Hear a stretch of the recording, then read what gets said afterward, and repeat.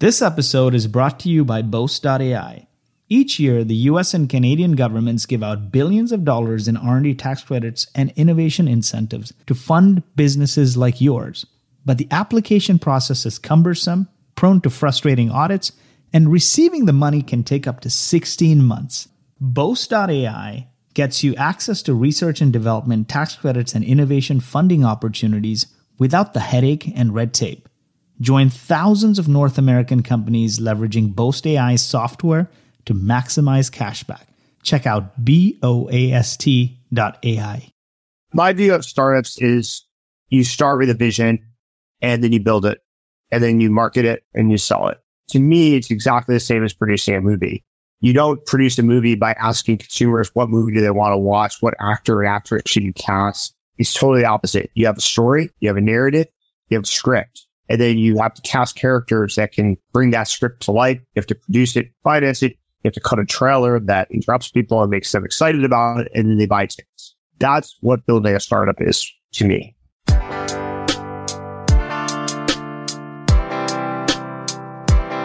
I need some traction. You need some traction. Let's get some traction. Hey, what's up, innovators, entrepreneurs, visionaries, and disruptors?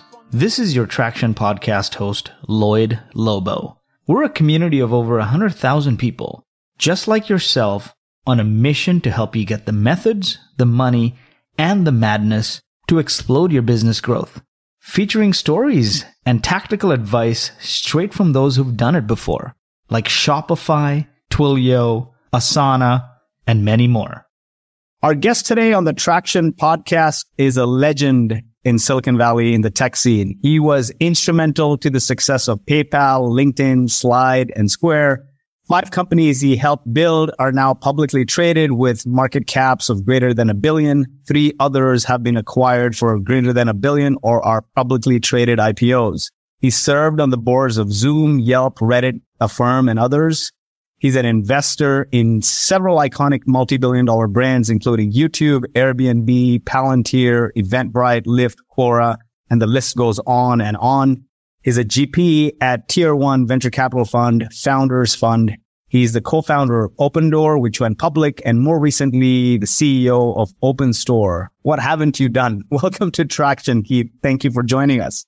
Pleasure to be with you. I've got a lot more to do. So you have a terrific journey beyond anyone's imagination. Give us your backstory. How did you get to where you are today? Well, I'm not sure to replicate this backstory, but I started as a lawyer. So I went to law school.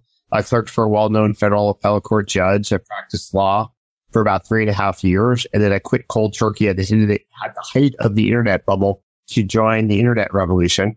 So I wasted basically all my 30s in law school preparing to be a lawyer, practicing law. So not necessarily the most conventional path, nor necessarily the best path, but it somehow or another worked, which maybe there's a lesson there. How did you get to PayPal? How did you make that transition from being a law school student and then saying, forget it, I'm going to move into tech? So I jumped into a startup at the height of the internet bubble in February 2000. The market collapsed and the internet revolution bubble was blown apart in late March of 2000. So I had about 6 weeks to find a new job sort of thing. And as the internet was crashing and my startup was starting to show signs of turmoil and stress and inability to potentially raise money as the world corrected, somewhat akin to what we saw recently in October 2021, I called up my friend from college, Peter Thiel, and said, what do you think I should do next? And Peter had been recently re-energized as interim CEO of PayPal.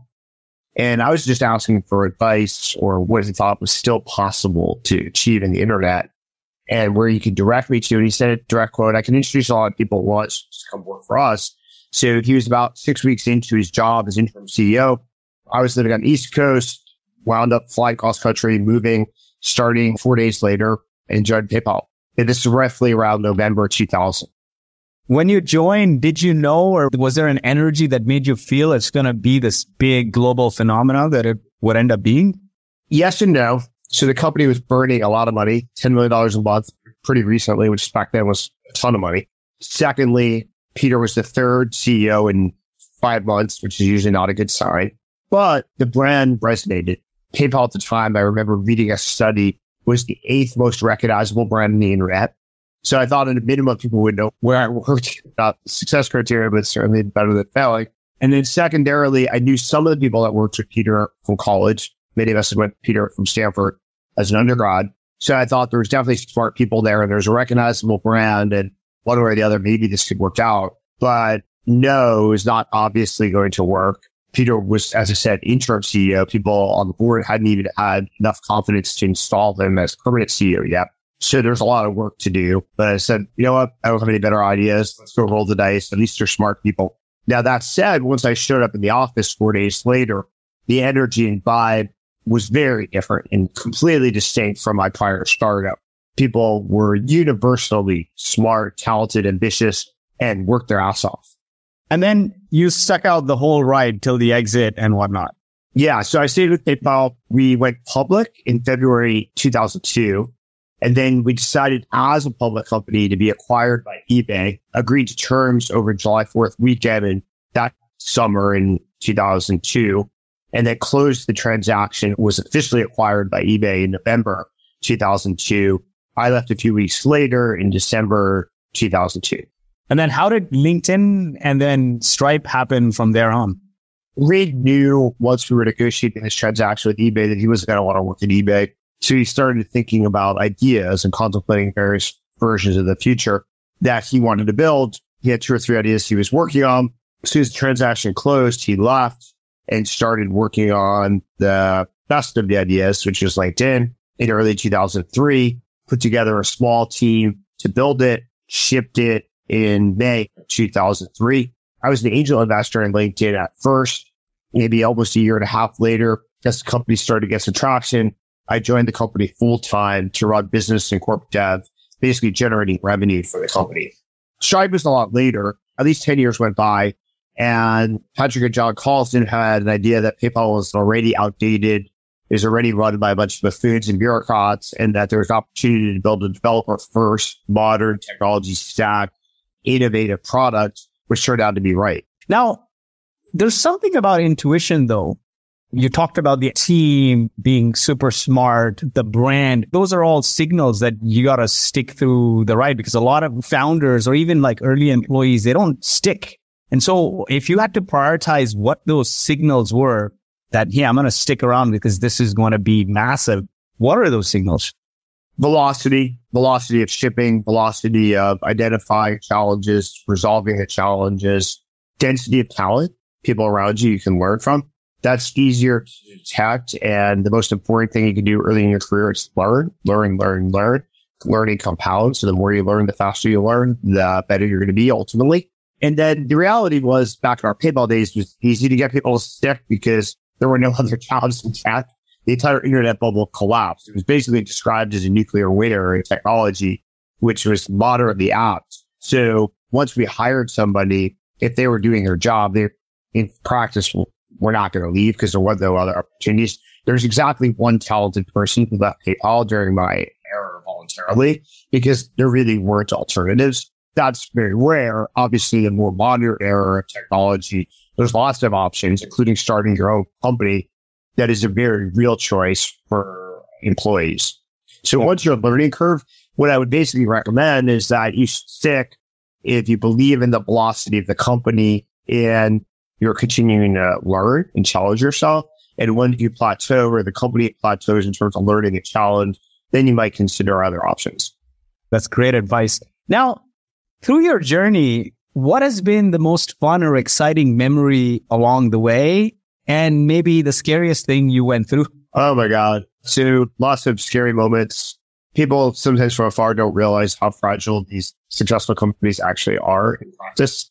There was a day when we were a very fragile, small company at Square, when a large direct competitor, large at the time, called $3-4 billion market capital of the company, directly attacked us, complained that we were insecure and dangerous. And unfortunately, I was in the middle of presenting a speech to Visa, and Jack was at a conference. All of this was going live. And so trying to coordinate and respond, it was a little tricky and challenging. I felt like the president being ambushed with a first strike by the Soviet Union or something. But we made it through the first few hours and thoughtful set of responses. And then basically that company is basically dead. And that was their last desperate move in any relevance. So it turned out to be really good for us, but didn't feel that the first hour to 2 to maybe 3 hours certainly didn't feel that way. A lot of founders now, given what's happened, the roller coaster of the current market, are going through chaos in many ways. What advice do you have from them, from your past learnings of dealing with scary moments, chaos, fun rides along the way? I think the first thing is to remember that the roller coaster ride is part of the journey. It's intentional. So if you think about the metaphor of roller coaster, what do you do when you go on a roller coaster? You actually pay money to people to terrify you, make you scream. So it starts like that. You're paying money or sweating with your time, volunteering your time to go through terror. But if you know that, it becomes part of the challenge and the reward is living through it. Piece of practical advice is typically things are never really as big as they feel when you're all the way at the top. And they're usually not as bad as they feel when you're all the way at the bottom. So remembering that is pretty critical for psychological sort of satisfaction. But that is what you get paid for as an employee, as an executive, as a founder, is navigating the roller coaster ride. So when you have momentum, you're going this way, you want to preserve the momentum and amplify the momentum as long as you can. And when there's going the other way, you want to act as fast as you can to reverse sort of inertia. Now, switching gears to OpenStore, you've had a very successful career, investments, unicorns. Why start OpenStore given your successful background as an investor operator? There was probably 4 components to starting a company again from scratch.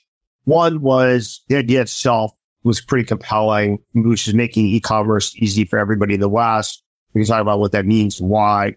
Number 2, why other people haven't been able to achieve that ambition. Number 2, there's people I wanted to work with. There's a very specific set of people that I was looking forward to working with. Venture's not the best way to scale an organization or work with a lot of people. You're typically working with a very small number of people at a time. So I was excited to go back into team building and mentoring. Third is we try to move the entire technology landscape to Miami, the center of gravity here. And so I was pontificating that people should build their companies in Miami. I felt to be a really good signal to build a company in Miami to showcase that it's possible that companies here thrive, et cetera. The proverbial eat your dog food kind of thing. And then fourth was the specific challenges associated with OpenStore. 2 or 3 of the core initial challenges were related to problems I'd solved previously. So I felt it was like a company for me. I actually give this advice and counsel to executives all the time that they should choose opportunities where their unique skill set and DNA is directly down the middle of what the company needs the most. And that's why I joined Square originally. Jack needed an entrepreneurial executive who had some financial services background. At the time, there's very few of those people in the world. So it was perfect for me, which was very motivating and challenging. And the same thing is called OpenStore, which directly down the middle of my sweet spot. So what is your vision for OpenStore? Give us the background of it. How does it work? And these challenges that you talked about. So our goal is to make e-commerce easy. And that means for consumers and for brands. So people who build a brand online and for consumers. So the brands online, the challenge of running a Shopify store is extremely stressful. It's like a 24/7 operation. You're on this treadmill constantly fighting trends in new customer acquisition, keeping up with retention. There's many, many, many challenges. And so we make it brain dead simple. For some set of brands and owners, that means they sell the business to us. So they convert the traction, the momentum, the brand they've created into money. And then they can use that money however they like for the rest of their lives. Others say, I don't want to sell my proverbial baby, but I don't want the stress. So we have a new product called Drive where we'll run the business for you and guarantee you next year's cash flow. So you get all the benefits with none of the drive coefficients psychologically. So we have 2 products designed to make Shopify brand owners their life easy. On the consumer side, the biggest friction is discovering products that you don't know about. So if you have search intent, you know exactly what you want. I know I want a Celsius drink. I know how to find that. That's been a solved problem since the late 90s in the US. But when I go to shopping, and let's say the design district out here in Miami, I actually discover apparel that I didn't know I wanted, shoes and shoe brands that I may not be familiar with. So I serendipitously discover cool, new, interesting things. And that's what makes life fun. Right now, there's no destination. There's no starting point or entry point for consumers in the US and the West to find things that appeal to them specifically that really resonate, but they had no idea existed even. That's what we're going to solve for consumers, is serendipitous, magical discovery. And then do you work with physical stores that want to go online, or do you take on e-commerce stores? You do a combination, it seems. Right now, we only acquire businesses that are primarily based on Shopify. Okay. Because your website says start a store, or we run the store for you, or we buy a store. So what does we run the store for you mean? That's OpenStore's Drive product. And what we do with Drive is we will literally do everything for you, from customer acquisition, retention, marketing, fulfillment, customer support. You have nothing you need to do except you get passive income. We're going to guarantee you next year's cash flow, and you can sit at home, you can go to the beach, you can start a new brand, you can do whatever is most important to you. We've had brand owners who have health issues they want to take care of in their family. We have others who want to take some time off. Some want to study a new field. We allow you to do anything. And what is the ideal customer for that? How does one transact with you or get you to do business with them? Typically, we're looking to either buy or drive a brand that's selling at least, let's say, $500,000 worth of product a year annually, up to about $10 million of sales. That's the sweet spot of where OpenStore could probably be most helpful. And all they have to do is go to our website, you connect your shop data, and we can give you an offer in one business day, either a proposal for Drive or an acquisition offer. And Drive, of course, they keep the store. They pay you X amount. Is it a rev share, or how does that work? So we will predict and model your next year's cash flow 12 months out. And if you like and believe if that's an accurate model, then we will take 10% of your profits as a fee for being successful in running your store for a year. You can renew at the end of the year or not, depending upon how satisfied you are. How did you get your early customers? This is a very interesting idea. And I guess one company at least tried to do the financing piece of it, financing for e-commerce. And there's a couple of those Clearbank that popped up that didn't do so well ultimately. But it seems like you're managing the whole supply chain there. That's correct. I don't think a little piece of the puzzle is going to work very well. I think companies are going to suffer from massive adverse selection. There's a lot of challenges to just getting a financing piece. However, if you're vertically integrated, you can make the economics work. So we do everything. That's why we're vertically integrated. It was painful the first year to set up all the vertical integration, to be able to do fulfillment, customer support, new customer acquisition. We give all our brands an iOS app. None of the brands we acquired have an iOS app. There's a lot of benefits to having your loyal customers have an iOS app, et cetera. So I think it's just very differentiated, but it did take a lot of time, a lot of people, hard work, sweat to build out all these functions. And did you build your own warehouse facility or have to contract a 3PL? We have a kind of a hybrid where we have a contract relationship that's very customized for our needs, because we, for example, will sell products from multiple brands to one consumer. Ideally, we want those products to arrive in one box. Unless you build out your fulfillment operation to contemplate taking brands and SKUs from multiple places and putting them in one box, it's virtually impossible. This is a big idea, though. Is it a problem you experienced? What led you to this? My friend Jack Abraham, who runs a venture studio in Miami named Atomic, led me to the idea where he basically pointed out over the last decade, the biggest phenom, perhaps in all technology, has been Shopify. At the time, Shopify was about $165 billion market cap that not a lot of people had been paying attention to. I was pretty familiar with it. So there's 1.7 million shop stores. It's growing at this rate, and nobody's paying attention to the long tail side of Shopify, meaning not famous large brands. They're selling hundreds of millions of dollars of stuff. The typical Shopify merchant does not sell hundreds of millions of dollars of stuff. They sell hundreds of thousands to millions of dollars. And these brands have no access to capital. Venture capitalists aren't going to give them money. Local bank definitely isn't going to give them money. These debt providers are terrible, all this stuff. So what we provide is liquidity, and we're the only ones really providing liquidity to the long tail part of the market. And then we could stitch these businesses together into a pretty compelling value proposition for the consumer. One way to think about it from a consumer lens that does apply to me is the design district in Miami is about 1.5 miles from my house. And I go there moderately frequently, but every time I go there, I have to figure out traffic patterns, parking patterns. It just takes a lot of time to go back and forth. And so if I thought through what drives me to go to the design district, why am I going there? Why am I putting up with this friction? The hours they're open even are not particularly compelling for someone who has a job. So how do I solve this digitally? And the real reason I go there is typically to find things that I don't know I need. It's like I want to walk around and wander and be exposed to new ideas, new products, new palettes, even new color palettes or apparel. And so if I could recreate that digitally, then I would cut my design district trips in half. And that would be great. Or what happens Sunday night at 10 p.m., the design district's not open, but maybe they were 9 p.m. Maybe that's the best time for me to shop instead of interrupting my day to trek over there. So that definitely resonated with me as a target customer. And the name OpenStore, your previous company was OpenDoor. Was that a coincidence? OpenDoor did really well, public company. It's a moderate coincidence. My friend Daniel Gross actually gave me the name, and as he mentioned the name, that's actually pretty good. I just on OpenSea. It's actually a pretty good name too. I claimed that one as well, but generally I like the formulation.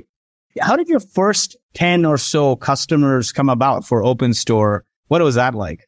There is a challenge in learning whereas Shopify store owners that we exist, that our value proposition exists. It's new. Nobody was buying these businesses before. We're certainly not offering to drive these businesses. And there's 2 million of these Shopify stores. Try to get the attention of, let's call it the 30, 40,000 that are the right size for us was a little tricky at first. I think we're finally figuring out how to do it well. So what we're basically doing is using the media, seeing what we're doing, broadcasting what we're doing, and then Shopify stores would find us. I think if there's real world conferences, COVID suspended a lot of the real world commerce conventions and stuff. I think then there'd be a congregation that'd be really easy to explain our value proposition, walk through the brand owners one by one, what we can do for them, kind of a personalized well. For the last 2 years, that hasn't really been a scalable opportunity. So I think fortunately that'll start accelerating. We do use some versions of paid marketing, but there's 2 million Shopify stores trying to figure out which ones are the 20, 30, 40, 50,000 that we really want. Through paid marketing is a little bit of a complicated endeavor. At what point do you felt like, hey, you know what? There's product market fit or maybe a signal of it. Or perhaps there's some ideas you truly believe in and you're like, it's a big idea. I'm going to raise a lot of money and just go on this journey because I know it needs to happen. My view of startups is you start with a vision and then you build it and then you market it and you sell it. So to me, it's exactly the same as producing a movie. You don't produce a movie by asking consumers what movie do they want to watch, what actor and actress should you cast. It's totally opposite. You have a story, you have a narrative, you have a script. And then you have to cast characters that can bring that script to life. You have to produce it, finance it. You have to cut a trailer that interrupts people and makes them excited about it. And then they buy tickets. That's what building a startup is to me. Now, what do you think of the notion then? Because there was a lot of theory on our product market fit and watching signals of product market fit. And how should founders think about that? Because this is a contrarian view to probably 80% out of the startup knowledge there, but 80% of the people is not Keith Rabois. Yeah, that's why 80% fail is that they followed the bad advice. So I think it's actually you build a product and then you market and sell it. That's the goal. It's like you have a vision of how the world can be better and it's your job to build it and then convince people that the world will be better if they use it. And if you can't do that, maybe you shouldn't start a company. I love that. How is OpenStore able to achieve such a high valuation in relatively short amount of time? This is where you cast some tension in my life because I'm actually part-time VC too. So obviously the world's corrected a lot of valuations over the last 2 years. I think we did raise money at OpenStore historically under a different world order, like many companies. And so we need to grow into our valuation, meaning we need to out-execute the velocity that would be expected 2 or 3 years ago. We need to get rid of every potential yellow flag in our business now. So the scrutiny that venture capitalists apply to startups is just 3 to 10x greater than it was 2 years ago.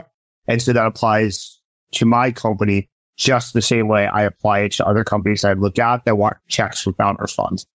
I think also your past successes, which is more than most founders out there, predicates that. What resonated with investors, like to decompose it though, was the scaled ambition. Could you build a horizontally broad e-commerce destination site in the West for the first time since the late 90s? That's obviously something that if you can succeed at is very valuable, period. So that's very critical for investing. Second is the quality of the team. We have an amazing team. The density of talent is off the charts. Investors are very savvy in very experienced at grading team quality. And so we were able to marshal an incredible team.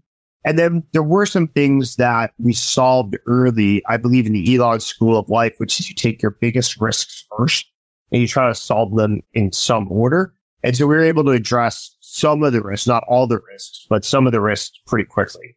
Building a startup is like making a movie. You come up with a vision, you cast characters, you market it, you get people excited. But movies also do fail, right? In a big endeavor like OpenStore, what are some things you do to mitigate those risks of potential failure? What you do is you catalog your biggest risks to start. And there's usually about 3 of them, plus or minus. And then you want to assign somebody who has an unfair advantage in conquering those risks. And that's how you build your team.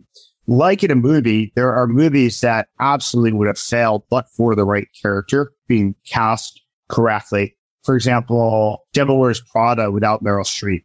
It's pretty challenging to pull off that movie, actually. And then there's inspired, and there's sometimes miscast movies that fail probably where with a different actor or actress, maybe they would have thrived. So it's taking your key roles and getting the right person who has the highest probability of success. And that's the best way to avoid failure. But startups are challenging. I think, for example, as an early stage investor, flipping the mirror on myself, would I make seed investments and Series A investments? I want to be right, let's say about 40% of the time. So it's still going to be wrong, roughly 60%. So I think startup building is a lot like baseball. 40% is like Ted Williams, and you're going to the Hall of Fame. With all of this, though, I mean, you've been an expert in building teams. You said it's putting the right characters. Devils Wear Prada wouldn't have been anything without Meryl Streep. So what are some learnings in your journey? PayPal, LinkedIn, Square, OpenStore. How do you build teams? The most important lesson I learned from Peter Thiel the first week on my job at PayPal, we went for a jog around the Stanford campus. And his lesson was you need to build teams predicated on undiscovered talent, meaning people who haven't yet proven that they can do X, Y, and Z. The reason why is there's always going to be big companies that will throw lots of money and other benefits and perks, people who've already proven X, and you cannot scale a startup competing with Google's cash, Apple's cash, Amazon's cash, all that stuff. You need people who these large homogenous organizations do not know how to evaluate, which typically means younger. So you want to basically develop a magnet for undiscovered talent, a technique for assessing them. It's a little bit like, it'd be like sports. You're drafting athletes, let's say in Major League Baseball or the NBA, right out of high school. And the art is being right. So I kind of love reading old scouting reports. I read, for example, Derek Jeter's scouting report from high school. And the scout somehow or another, at 17 years old, like pretty much predicted everything about Derek. From this, at the time, very lanky 6'2" or so kid, he predicted almost everything exactly right. And that's the art of building a company. How do you find and attract them? I don't think most startups are actually chasing after truly what I'd call undiscovered talent. Going to Stanford with a CS degree is not undiscovered talent. Undiscovered talent is going to US at University of San Francisco or UC Santa Cruz or somewhere not with central casting resumes. So I think that's part of the art is how do you find these people? How do you assess them and know that you found someone special with a non-conventional background? Usually these people spike in some way and you can still see the spike. So they have a trait that they're just extraordinary at. That's the most obvious. That really does stand out quickly. It's very difficult to do not in person, to be fair. I think it's virtually impossible on a Zoom call. And even figuring out who to meet by definition from a profile like LinkedIn. These people, by definition, that doesn't show up. So I think you need to have an environment where you meet a lot of people. That is tricky because your time is your scarcest, most valuable resource.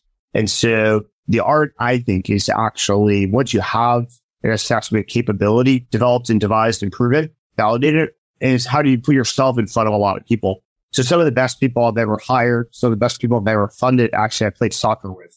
But I'm not sure I'd recommend this for everybody, but my soccer team was a great way to recruit founders. And they probably have networks, the alma maters. And that actually works. You find 1 or 2 great soccer players who can be good founders. not surprisingly, they might know some other people.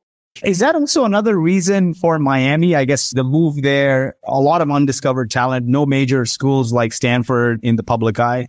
It definitely helps to not have entitled people who've been infected by bad ideas for the last 5 years. That is an advantage. Secondly, Miami is a real world culture. People here do not do remote meetings. They never did. They never really shut down during COVID. So if you believe that you need to meet with people in person to detect their potential, this city's been great for that. From the day I moved here, I was doing real world meetings starting December 10th of 2020. Wow, that's unbelievable. And there is something to be said, right? If we were doing this conversation in person in a studio, perhaps it would go longer. You build stronger connections, right? Anytime you engage more than 2 senses, like taste, touch, sound, smell, you start to build stronger bonds. Oh, absolutely. I hate, for example, doing board meetings by Zoom. I've basically come to the conclusion that I'm going to opt out of board meetings that are done by Zoom. I'll fly across the country to attend board meetings if they're done in person. I was just flew to San Francisco last week. I attended a board meeting yesterday. So I think if you care about the results, you need to be there in person. Key hires to make from 0 to 1 million and let's say 1 to 10 and then 10 to 100. What are those 1 or 2 key hires that are crucial? It really does vary. Consumer company, an enterprise company, a deep tech company, you may be hiring very different people at very different stages. Typically, you have a team that's building something, just say across all these areas or sectors, building. So people with the skills to build, which may be engineering, design, possibly data science. Once you have something, then you're definitely going to need to showcase that. You can call it marketing, but like one way or the other, getting in front of people and seeing how they interact with it, making sure that you're delighting them. If you're delighting them, then you want to amplify that. And that's definitely marketing. So I think building, let's say, validating delight and then amplifying and then rinsing and repeating, rebuilding, fixing things that could be better, improving, remarketing, all of that's like a loop. But there's no one size fits all answer because consumer businesses typically will be driven by product, later have product metrics and financial metrics. A deep tech company might have no revenue metrics for a while. It's all about building for a sustained period of time, validating that you can create the performance attributes that the market needs or wants or resonate. And then there's other companies where the enterprise, you may be selling pretty quickly, actually. So let's say for a traditional B2B SaaS company. Yeah. So typically there, you're going to build something, but you're going to try to get customers pretty damn quickly, maybe even before you finish building, whether you have alpha, beta customers, development partners. So you're going to be going to market pretty quickly, typically in enterprise, especially at the SaaS layer of enterprise infrastructure. You may not be able to do that. If you're building a new database and stuff, you may have to complete it before someone buys it. But fundamentally, there's an interaction dynamic. So you may have a first go-to-market leader, manager, contributor as early as the core team, whereas that may get layered in a lot later in other types of companies. And those people can channel feedback from the customers to the product team in some rank order. And the art is ranking the order correctly. Customers will say a lot of things, but they usually really care about 1 or 2. Now, there's a lot that has been said and a lot of advice around specialists and the timing of that versus Swiss Army knives or generalists. What's your advice there? How to think about how long to stretch a Swiss Army knife, which is probably someone you hire in the early days versus specialists, or even if there is such a thing?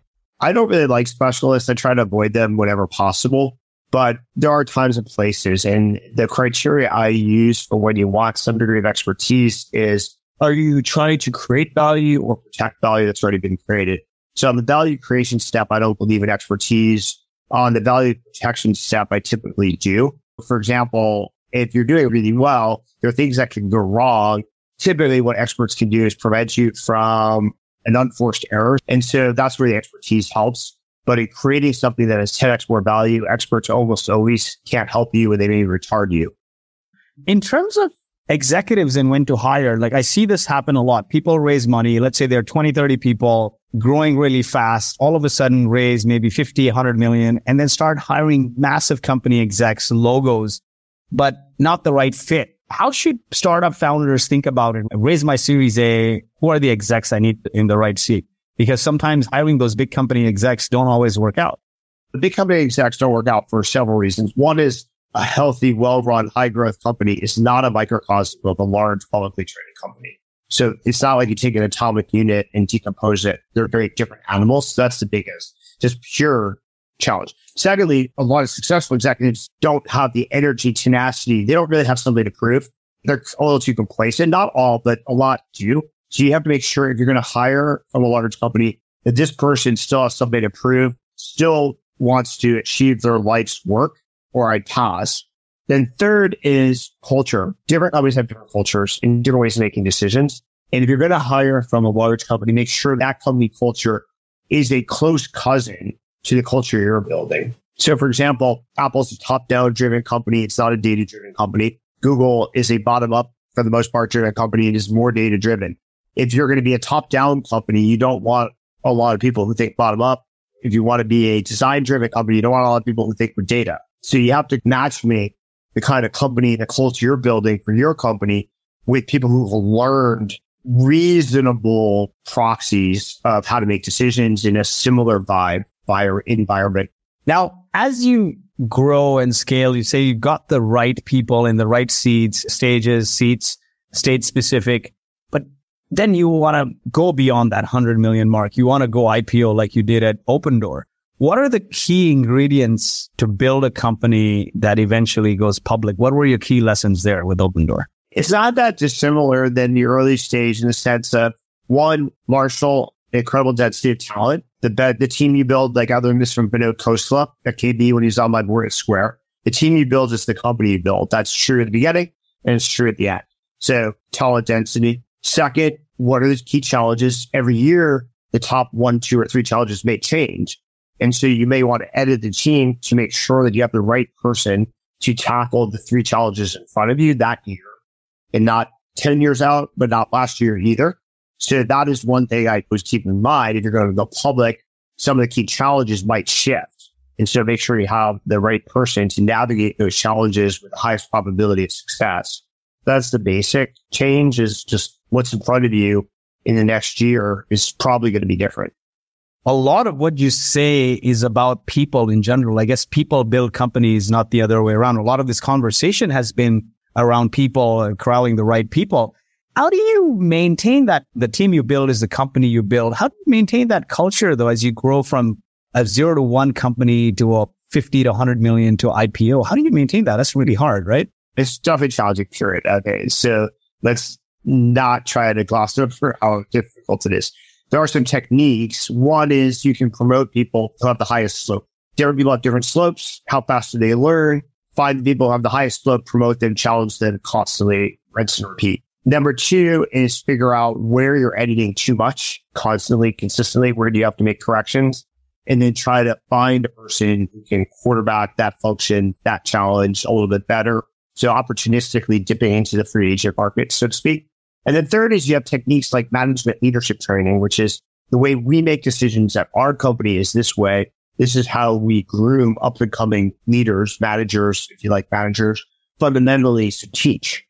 And then eventually, or sometimes it's inevitable, you can't promote from within all the time, right? You have to probably find sometimes that external expertise. You have to top somebody. What is the best way to have that conversation when you've had this person help you throughout and now needs to be topped? Every organization is going to have a different ratio of homegrown talent that's promoted and external imports. I don't think you want to be 0, and I don't think you want to be 100% of either pole. If you get it right in terms of internal promotions, maybe you can go run with 70% internal promotions. That's really good. That's like having really talented people, grooming them, mentoring them, and letting them run. 50-50 is a pretty good mix, actually, for a high growth company. That's pretty damn good. Because you have to compare the slope of an individual with the slope of the company. And the faster the company's growing, unfortunately, the harder it is for any individual to keep up. And you don't really want to suppress your growth. So allow people to exceed them. So one way to think about it is you're a baseball fan is you have started pitchers, and the started pitchers are really valuable. They're going to get you a lead. And then the art is knowing when your starting pitcher is tiring before they give up into the home run and calling for your relief pitcher. And in the last 30 years of the baseball, people have realized the relief pitchers can be equally valuable and perhaps sometimes more valuable than the starting pitcher. That does change, and a pretty radical change in baseball. And so the art is partially knowing when it's time to call for your relief pitcher, but you don't want to do that too often. Have you had challenges having this conversation, though, with somebody who's brought you so far, but now you have to top that person, what is the conversation you have? It depends on how obvious is the gap between excellent performance and what the company needs and their current performance. Sometimes it's really apparent to everybody. Sometimes it's more of a projection of where the world's going and where they are. And that's a little more complicated. The best way to do it, I think, is to find someone who is so extraordinary in solving this problem that the person in the seat currently understands and recognizes the delta. That's by far the easiest. As an investor, being a GP in a top tier fund here, with all the craziness that's going on in the market, or we've seen the up and the down, what is driving investment decisions in this current climate, and how should founders think about fundraising and valuations?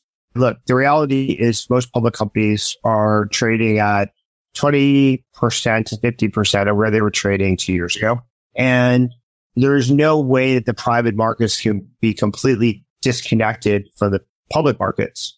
So I would just divide any private valuation by probably 3, maybe 4 or 5, at least 2.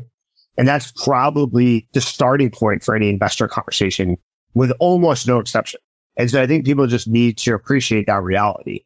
Then secondarily, there are people looking for good investments, but they expect the unit economics of these investments to be proven, and even at the expense of some growth, dialing in the marginal economics versus artificially propping up the growth. Investors are very savvy about techniques to artificially prop up the growth and are going to be pretty intolerant of it right now. Have the metrics and expectations for valuations changed though? Like let's at seed, Series A, Series B. The valuations definitely have changed, but have the metrics that you look at dramatically changed? Is it higher? Not necessarily the metrics per se, but the multiple associated with those metrics is definitely different. So for example, almost no company, it would take a extraordinary set of confluence of factors to get 10x revenue on the valuation right now. Whereas that was like the minimum amount that the deals are getting done. So in the public markets right now, there's very few companies that trade at 10x. And that's been the historical norm over 50 years, actually. But for the last 3 years or so, people forgot that. So anybody who has $10 million of revenue, it's really rare to be appreciated at more than 10x. And you'd have to have a really strong argument why you're one of a kind, top 10 basis point company that should earning more than 10x revenue. And so what are you seeing that at seed and Series A predominantly? Seed typically, it's not a multiple because you really haven't shipped anything, or you may not have shipped, not financial metrics. So typically a seed is an artistic judgment of the seeds I've recently been involved in, let's say over the last 12 months. They've ranged from 8 million, 10, 12, over the last 3 seed investments I made. Those are posts. Series A's are back in the 20s. Maybe 30. B's are more 40 to 80. And that's a pretty significant adjustment. Yeah, given I personally know at least 20 founders in my network that have raised A's at 3, 4, 500 million valuations that are. Yeah, they either better make that money last, or they're going to be in for a really interesting correction. You and I both are seeing a lot of shutdowns, a lot of asset sales, a lot of everything is happening. The market is correcting in a big way. What are some common mistakes or pitfalls as you talk to more and more startups that you see that they should avoid? I think the most important thing is reality, which is if a founder hasn't recognized that $200 million valuation is a non-starter and they want an introduction to me or they do a meeting with us, all I'm going to do is say, there's way too much brain damage here. We don't even want to take the meeting. We're just going to pass. So the thing you can do constructively as a founder is proactively reframe the expectations. So you can say, I know we raised money, for example, at 200. I realize the world's different. Here's where we are as a business. And I'm looking for someone who might support us at 40 million. Then I'd say, oh, okay, that might be interesting. There's a shot that I could be excited about this at an appropriate price and valuation. So I might take the meeting. But if you walk in just with blinders on and try to get a meeting at 200, it's going to lead to either no, we don't really want to take the meeting, or automatic, which isn't helpful. You've been a part of very disruptive companies, like PayPal, Square, LinkedIn, OpenStore, now OpenStore, very disruptive companies. How do you balance the need for innovation and disruption with the practicalities of generating revenue and business sustainability? It depends on the business. One maybe component to that is how much money you're spending to get traction. In some companies, it can be zero. Literally, the marginal cost of growth can be zero, in which case you don't have to worry about what your revenue is. If your marginal cost of growth is zero, because any 1 cent per user is going to be more than 0 cents. If you spend any energy up front measured in dollars to get traction, you need to figure out how fast you can pay that back. So if you spend $1 to acquire a customer, enterprise customer, consumer, whatever it is, you need to figure out how fast you earn $1 in profits. And the faster that loop, the more that validates A, that you have pretty good business, probably B, that you have product market fit, C, that you understand the levers in your business, all of which are good things. So I look at the payback time. That's the number one criteria for me. And if I was the founder, that's the number one criteria I'd be measuring is payback. And if you keep spending like drunk sailors, like people did in the last couple of years, then you are going to beat the fate that you are and the market is forcing you to. What are some emerging trends or industries that you find super exciting or ripe for disruption in the near future? Maybe somebody takes an inspiration from here, from our conversation, and builds something. I don't want to overly disappoint you, but I don't really think in terms of trends very much. I'm in the business of backing founders who identify trends and have a calculated probability of mastering those trends and riding a wave. So I'm in the business of letting founders educate me. I very rarely have a macro idea that's worth pursuing. To quantify that, I'd say every 3 to 5 years, I have a provocative idea. So I just wait for people who have a brilliant insight about the world, have some secret the world hasn't appreciated, and have an unfair advantage in being successful, and then excited, ecstatic to help propel them. So I don't spend a lot of time trying to come up with my own ideas.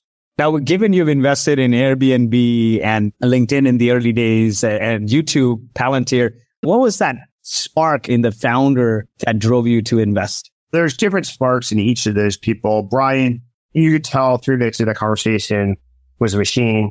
He literally gave me a monologue of 3 minutes on why Airbnb was going to be successful. He had very specific data points to prove it from the earliest possible days. It resonated. As soon as he finished the 3-minute monologue, I said, "This is cool. I need to invest. This is the best thing I've seen since YouTube." The direct quote is so obvious.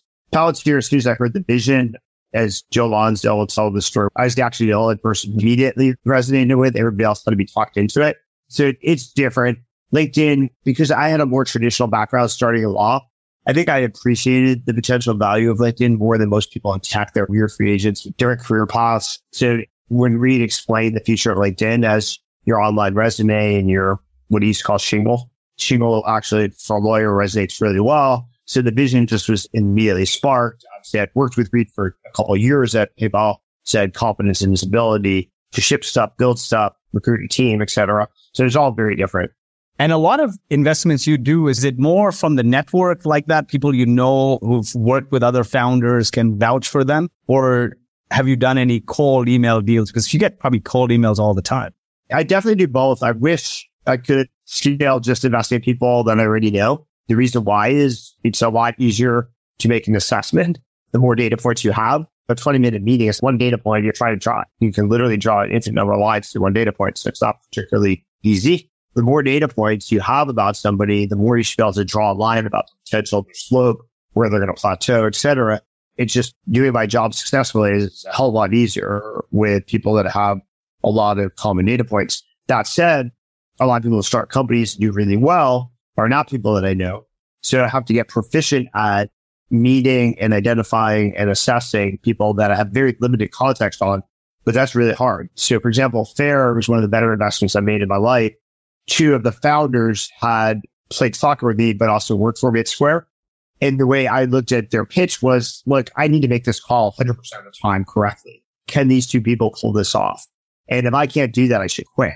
Now, on the other hand, if I just have coffee with someone for the first time, there's other people on the planet that, should be able to assess them well too. And so I don't have such an unfair advantage. You seem to be super high energy after 2 decades of doing startups. You seem to be in great shape. Any personal habits or routine that you believe have contributed to your ongoing success as an entrepreneur and investor? I've been maniacal about getting 8 hours sleep pretty much all my life. there's no substitute for quality sleep in terms of health, fitness, brain power. So I'd prioritize sleep. Secondly, I do believe in discipline, meaning you want to do the same thing every day. So my plan is to make things that are not necessarily fun a habit. And so they're never a conscious choice. So I do the same workout every single day for 6 or 7 years with no excuses. If I was dying, I'd probably try to figure out a way to do the workout, because once I skip it once, then the next day is optional. And I don't want anything important to become optional. So my brain's kind of wired that way. I think things compound that way. But basically turning discretionary decisions into non-optional decisions creates the compounding network effect. That's been really helpful. And then B, truthfully, things are fun. If you find the right people, even really challenging roller coaster rides are fun working with the right people. Life and business is not about the journey or the destination, but the companions. And I can tell with your fitness level because your bicep vein is popping from, and it's very rare to get to that level of body fat. I'll keep working on it. I'm going to need another workout. Any unconventional advice you've seen founders ignore but shouldn't? Yeah, the top-down created movie is obviously pretty controversial. I have another set of thoughts around trade-offs between decisions, how to make those decisions that I learned from Reid Hoffman, which is strictly rank your priorities. Do not do a pros and cons list. It's a long topic, but basically rank order everything first and then make a decision on the top priority, then second, third, not try to array into an accounting bookkeeping system. And then third, value time. Like Peter Thiel taught me this. Systematically, people undervalue their time. It's the only resource that's completely scarce. Leverage it. Think about how, and that requires some discipline. Be ruthless on your time. Be willing to say no. My favorite expression I borrowed from Margaret Thatcher is no, no, no. So try to say no, no, no to things so that you can say yes to the things that are really, really important and energizing. Yeah, if it's not a hell yeah, then it's always a no. You've been super active on Twitter, Rabois. I think you single-handedly probably drove the startup movement that shifted to Miami. Anywhere else you're active other than Twitter? Not really. I try to concentrate most of my efforts on Twitter. I use new platforms. Like I posted a lot on Quora a while ago. A lot of those answers are still quite relevant to these topics. So I will send them around to founders. People feel free to consult them. But Twitter is my primary content creation platform now. Thank you so much for joining us, Keith. Wishing you great success. Another IPO in short order. Thank you so much and have a good one. I need some traction. Thank you for listening, and we hope you enjoyed this week's episode of the Traction Podcast. If you enjoyed the show, please leave us a 5-star review. And you can find more information and all the resources mentioned in today's episode at boast.ai. That's boast.ai/blog.